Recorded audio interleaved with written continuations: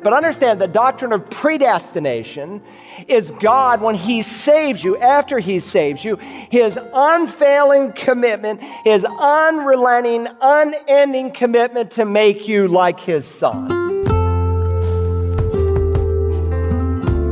Hello and welcome to Search the Scriptures, the Bible teaching ministry of Dr. Carl Broggi, Senior Pastor at Community Bible Church of Beaufort, South Carolina. In our study of the book of Romans, we have come to the part of chapter 8 that is familiar to most Christians. As we pick up in our message, The Providence of God, Pastor Broggi reminds us that whatever happens in the life of a believer is under God's control. Even in suffering, the Holy Spirit is interceding to the Father on our behalf. So sometimes, you pray for a person, and I think, Lord, this person is so valuable to the kingdom of God. If you could give them just a few more years, if you could just give them a few more years to serve us, it would be so wonderful. How many of you, by the way, have ever faced a situation where you've prayed and you just didn't know how to pray? Raise your hand, would you? Yeah, virtually all of us here, virtually all of us. And so sometimes we are in good company with the Apostle Paul in our ignorance, for we do not know how to pray as we should. Now, there are times when I know exactly how to pray. There's no mistake how I should pray because God has spelled out in His Word how I should pray. But Paul encourages me with his own personal story in 2 Corinthians chapter 12 of his own weakness in prayer. When God gave him that thorn in the flesh, if you remember, 3 times he prayed that God would heal him. Now, if Paul knew how to pray the first time, he would have said, God, don't heal me. Just give me added grace to deal with this thorn in my flesh, because I know it's not your will to heal me. But he didn't know how to pray that. He didn't know that that was the will of God. And so 3 times he said, Lord, remove this thorn from me. And finally, God showed him that it was not his will. Finally, the Lord, in essence, said, Paul, I want to accomplish something in your life, and for me to accomplish it, you need this thorn. And you need to know that my grace is sufficient for you, for my power is perfected in your own weakness. And interestingly, that word for weakness in 2 Corinthians 12 is the same word for weakness here in verse 26. The Spirit helps our weakness when we do not know how to pray as we should. And so Paul is not simply writing by divine inspiration. He's writing by personal experience of what happened to him 6 years earlier. Even the great Apostle Paul, at least on one occasion, prayed the wrong way. You say, Pastor, do you believe that God answered Paul's prayer? Yes, I did. I believe he answered it. You say, well, the thorn remained. No, I believe God specifically answered it. Why? Because his heart was to do the will of God. That's why you pray in the Spirit. You can only pray in the Spirit when you are right with God, when there's clarity between you and your fellow man. And so when you pray in the Spirit, the ministry of the Holy Spirit comes alongside. And so God the Holy Spirit goes to God the Son. And he said, Lord Jesus, you know Paul wants your will. But you also know that Paul would be better off with a thorn in the flesh. So take Paul's prayer to the Father and ask him to keep that thorn in Paul's life. And so God the Son might have responded to the Spirit. Yes, I will do that. I will take to the Father the need for Paul to continue to have this thorn. It's a beautiful picture. Now, Paul wanted a yes, but God said no. But knowing that Paul's heart was right, God translated his prayer. In Paul's weakness, he didn't know how to pray as he ought.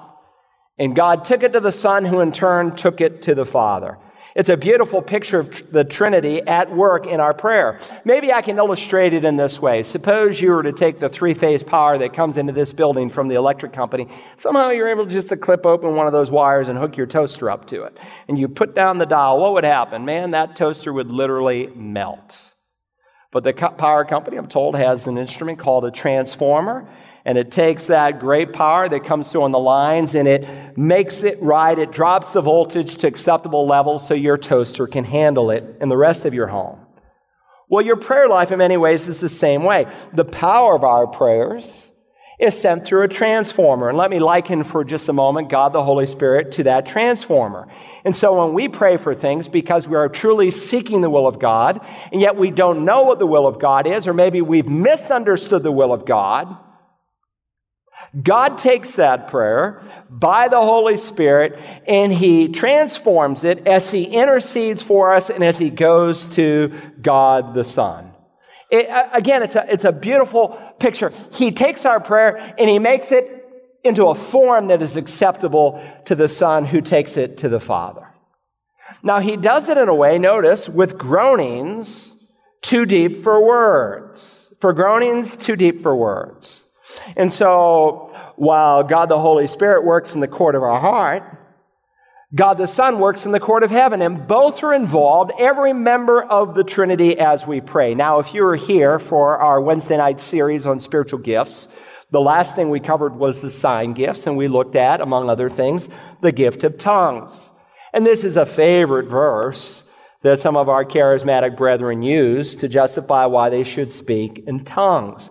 When they talk about tongues, they say, well, these ecstatic utterances are just groanings of a sort that the Spirit of God is doing through me.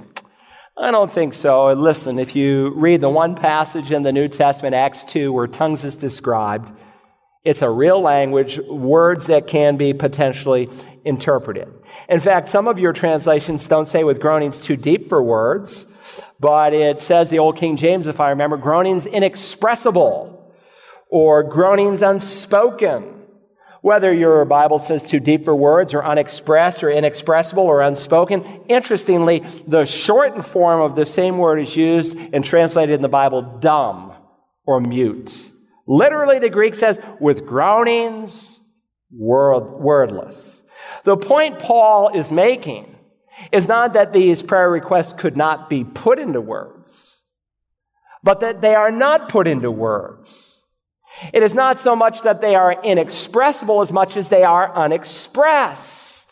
And of course, the one doing the groaning here is very clear from the grammar, and it's plain in our English Bibles. It's God the Holy Spirit who's doing the groaning, who intercedes for us with groanings too deep for words. Now, the word here for groan means a deep sigh or to long after. Now, some of you ladies have a picture of this. You know, your husband, he kind of communicates and groans and grunts sometimes, but when you live with him long enough, you know exactly what that groan or what that grunt means. Now, I'm not saying we should do that. That's just what we do sometimes. But again, this verse is an amazing picture of the Trinitarian prayer life, how God the Son, God the Spirit, and God the Father are all involved. And this word groaning is used only in one other place in all of the New Testament, in Acts 7. Remember in Acts 7, just before Stephen is stoned, and he defends Jesus as Lord. And by the way, if you're trying to get a handle on the Old Testament, just study Acts 7. It's an overview of the entire Old Testament, from Genesis to Malachi. It's a beautiful, beautiful sermon, one of the most powerful sermons recorded in all of the Word of God.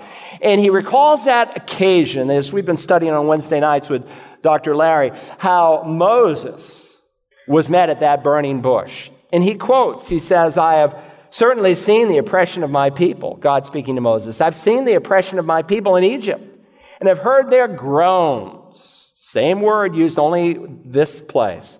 I've heard their groans, and I have come down to rescue them.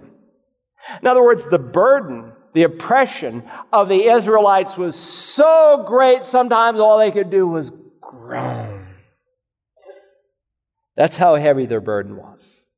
And God, the Holy Spirit, shows His great love for us, that love that Paul says has been poured out into our hearts through the Holy Spirit. And that His burden is so great for us, sometimes He just groans. There's a certain mystery to it, but there's a certain encouragement that comes with it. So we're surrounded by a groaning creation. We ourselves groan within ourselves, and God the Holy Spirit groans on our behalf, but He's not done yet. Notice verse 27. And He who searches the hearts. Now, precisely who is He who searches the heart? Who is Paul referring to? He's referring to God the Son, and that's clear from the rest of the verse. And He who searches the hearts knows what the mind of the Spirit is, because he intercedes for the saints according to the will of God. Now, 1 Timothy chapter 2 and verse 5 tells us in the court of heaven, there is one intercessor with God, between God and man, Christ Jesus. And in the near context, if you look down in verse 34 here of chapter 8, it says, Christ Jesus is he who died, yes, rather he was raised, who is at the right hand of God, who intercedes for us. So clearly it's the Lord Jesus who searches the heart, who knows what the mind of the Spirit is. So God the Son has X-ray vision, and he is searching your heart today. He knows everything about the person sitting in your seat. He knows what you're thinking about. He knows what you've been chewing on as I've been preaching. He knows what you think about me. I wouldn't want to hear some of those thoughts. He knows what you're thinking about this verse of Scripture. There is nothing hidden from his sight. He sees right through the clear glass of your heart. Now, some of us probably wish it were stained glass, but there's nothing hidden from his sight. He sees everything. And why is he looking at your heart this morning? To find out your faults? He already knows what those are. He's not looking for faults and failures and the fears that you may have. He is looking to intercede for the saints according to the will of the Father. Listen, if you can get a hold of what this verse is saying about the work of the Trinity in prayer, it will change your prayer life. It is liberating. Now, that's the providence of the Spirit in prayer. Secondly, I also want us to think about the providence of the Father in particulars, the providence of the Father in the particular circumstances of your life. Notice verse 28. I suppose it's one of my top 50 favorite verses. Many of you have it memorized. If you don't, you should memorize it. It says, and we know that God causes all things to work together for good, to those who love God, to those who are called according to his purpose. Now, verse 28 gives us a picture of the Father's providence as it operates every day in your life. And there are several truths that we want to observe about God's providence from this verse. First, let's think about the promise. It says, and we know. It does not say, and we wonder, and we pray, or and we imagine, or and we desire, and we guess, and we think. No, he says, and we know. And the word is oida. It means an unshakable confidence, an unshakable knowledge. You could paraphrase it. We know beyond a shadow of a doubt if we put it in an English idiom. Now, please understand, the promise of Scripture that God gives you in this verse can do you no good and do me no good unless we claim it by faith. Because without faith, taking God at his word, it's absolutely impossible to please him. You have to claim it by faith. When you discover there's a lump in your body and you don't know if it's benign or malignant, you have to claim this promise. When you discover that your child has been in some kind of a car accident, you have to claim this by faith. When you are the victim of assault or racism or robbery or some experience that is too tragic for words to even describe, you have to take this verse by faith. And we know. Some of you could claim this verse this morning, and it would begin to revolutionize your marriage and heal a marriage that you thought was unhealable. Some of you can claim this verse to help love some people that you think are unlovable. Some of us need to claim this because of the frustrations and interruptions that constantly come into our life that from God's perspective are really not frustrations and interruptions. So there's the promise, but beyond the promise, think about the plan here. God has a plan, and it's his plan and not our plan. I want you to notice, and we know that God causes all things to work together for good. Not some things, but all things in the millions and millions and millions of circumstances that will happen to you in this life. If a mosquito bites you on the arm, if a cold wind hits your cheek, everything, all things. It's a great promise that comes from a great God. There's no such thing as happenstance for the Christian. Remove the word luck from your vocabulary if you are born again. Don't say, I was lucky. That's an insult to the providence of God Almighty. There's no such thing as luck. All things big or small, good or bad, spiritual or unspiritual, are filtered through the providential hand of God. And we know that God causes all things to work together. He does not say that you will see all things working together. Sometimes you do in hindsight, but sometimes even in hindsight, you have no idea what God is doing. Paul says we see in a mirror dimly, we only know in part, but God sees everything and God knows in full. Years ago, my dad sent me a package through the mail, and it was a crossword puzzle, not a crossword, a jigsaw puzzle with 800 pieces. And I felt a certain obligation to put it together with my children because my dad looked so hard to find one with a biblical motif, and he thought we would enjoy that. And I looked at that, and we dumped out the box, and I thought, we'll never get this thing together. But, we got the corner pieces, we found those first, and then you began to find the straight edges, and after a while, the whole thing came together, and it was a beautiful puzzle. Now, sometimes when you go through frustrations that overwhelm you or confuse you or even depress you, sometimes you can't even find the corner pieces. You can't even find the straight edges. But if you view these things as coming independently of the hand of God, then you're not going to respond in faith as we should. God sees infallibly with a completed picture that is in mind, that all things are working together for good. You might want to put out in the margin next to verse 28, Romans 11:33.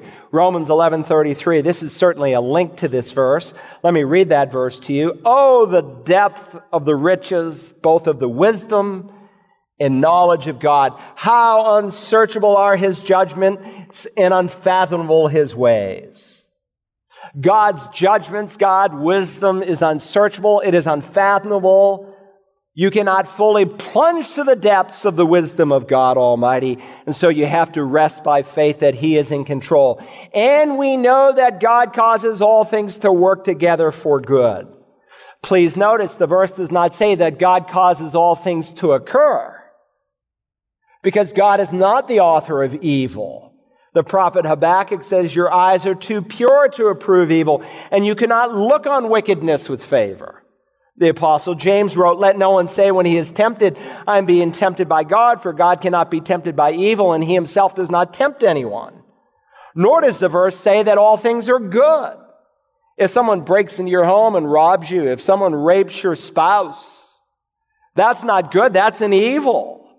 So precisely, what does Romans 8:28 teach? And we know that God causes all things to work together for good. It teaches that everything is working together for our best interest. See that those two words work together? It's one word in the original. It's the Greek word synergeo. We get our word, you can hear it, synergism from it. You know what synergism is? I looked it up in the dictionary this week. Here's Webster's. It says, the joint action or agents or conditions or circumstances brought together that the total effect is greater than the sum of the individual effects. Romans 8:28 tells us that there is a working together, there is a synergism, and the events and the circumstances of life, because God has a greater purpose in view, and namely, it is our good. When my grandfather, Patrick Sweeney, died, he was 86 years old, the same age my mother is this morning, or actually in a week.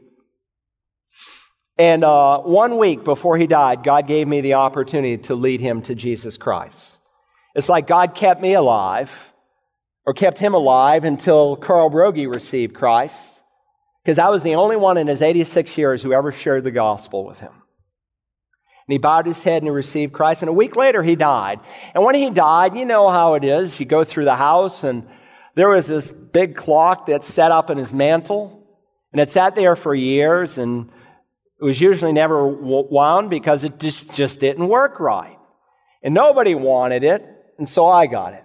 And I took it home, and for over 30 years it sat in my bedroom up there on the third floor of where my parents lived, and until my dad died, and eventually my mom moved to another place, and we cleaned out that house, and eventually that old clock went into the garbage. Now, as a young man, I tried to fix that clock. I took the back off and Watched some of those gears moved, and I figured, well, if nothing else, it tells the right time at least 2 times a day, right? So anyway, some of the gears were big, and some were small, and some moved one way, and some faster, and some slower, but some actually went in reverse order. And if you don't understand clocks, and I certainly didn't, I thought, man, this doesn't make much sense. This guy must have been on drugs when he put this thing together. No wonder it doesn't work. I mean, some of the wheels are moving in the opposite direction as the hands should be moving. No wonder it doesn't function well. I just didn't understand the purposes. Listen, some of you came here this morning and you feel like you are having a very, very bad day. Some of you feel like you just finished a very, very bad week. But from God's perspective, in His synergism, He wants to pull the circumstances of life together and work them out for a good purpose. They are somehow working together for good. And so from God's perspective, you may actually be having a very, very good week and a very, very good day, because He promises from His Word that He works all things together for good. Again, not everything is good, but everything is working ultimately for our good. Now, prosperity theology maintains that the good is either physical healing or physical wealth, and that if the sinner has enough faith to believe it, that you can be wealthy and healthy and kept from a lot of suffering and harm. And if you're not, it is a problem of your faith. That borders heresy. In fact, it is heresy. But it fills auditoriums, and it makes people feel good. But I'm not here to make you feel good. I'm here to tell you the truth. But the truth should make you feel good, because it's liberating. Before we're done with this chapter, he's going to talk about persecution when we come down to verse 35. And he's going to tell us even in persecution, God's love is being shown, and in the adverse circumstances of life, God is working everything for good. That's His ultimate plan. Now, please understand, the promise and the plan can easily be misunderstood and misapplied if you don't understand the people to whom the promise and the plan is given. This promise, this plan is qualified for certain people. And we know that God causes all things to work together for good to those who love God. He's talking about people who know the Lord. To those who are called according to His purpose.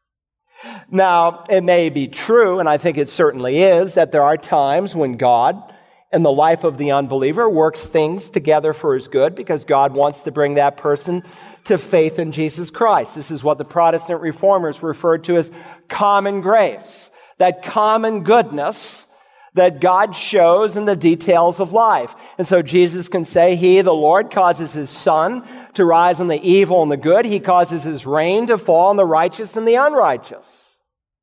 But please don't miss the all things as it's related to God's people. He's not talking about lost people, people who've never received Jesus as Lord. And you will hear lost people say, well, everything has a purpose. Where do they get that thought? From this verse. Or some of them will even say, well, the good book says everything's going to work out okay. But that's not a promise given to lost people. It's a promise given to God's people. In fact, if you have the King James, notice it translates it just a little bit differently. It says, and we know that God causes all things to work together for good to those who love God, to those who are the called. Now, the word the article, is not there in the original Greek. But the translators of the King James put it there. They made it a little more wooden, but it's illuminating because they want you to understand that this is not a verb in English. This is actually an adjective in Greek. And so they put the called because God is not referring to anybody and everybody, but to those who are the called of God. He's speaking here of believers. So there's the providence of the Spirit in prayer. There's the providence of the Father in the particulars of life. Third and finally, there's the providence of the Son in predestination. The providence of the Son in predestination. Now, if we really want to understand verse 28, we have to examine verse 29 to understand the purpose that God has in view. If God works all things together for good, then what is that good that He is working for? Well, certainly He is working for our good because we're His children. And God in His goodness, sometimes because He recognizes that we are self-absorbed or independent or self-reliant, needs to bring some things into our life to refine us and to make us dependent and more like Jesus Christ. So certainly part of the good that God brings involves both the blessings and the trials of life. But he says, and we know that God causes all things to work together for good to those who love God, to those who are the called according to his purpose. Verse 29, in other words, let me explain. For those whom he foreknew, he also predestined. I can't wait to get to the next sermon in this series. We're going to talk about predestination. For those whom he foreknew, and by the way, I can hardly wait to see what I'm going to say. For those whom he foreknew, he also predestined to become conformed to the image of his Son, so that he would be the firstborn among many brethren. Now, the doctrine of predestination and the doctrine of election are often mixed up and brought together. But they are actually technically, biblically, two distinct, separate teachings in the Bible. Most of the time when people talk about the doctrine of predestination, they're thinking, well, God saved some to go to heaven and he made others to go to hell. Now, I'm going to show you that God did not predestine people to go to hell. And you're just going to have to wait for that, and I hope you will come with an open mind. Now, my car will be gassed out in the front lot. I'll be ready to leave, because I know you'll want to stone me, some of you, but we'll love each other through it. But understand that it's kind of like the word charismatic. You know, we talk about charismatic Christians. What are we talking about? Well, we're talking about those Christians typically who say speak in tongues.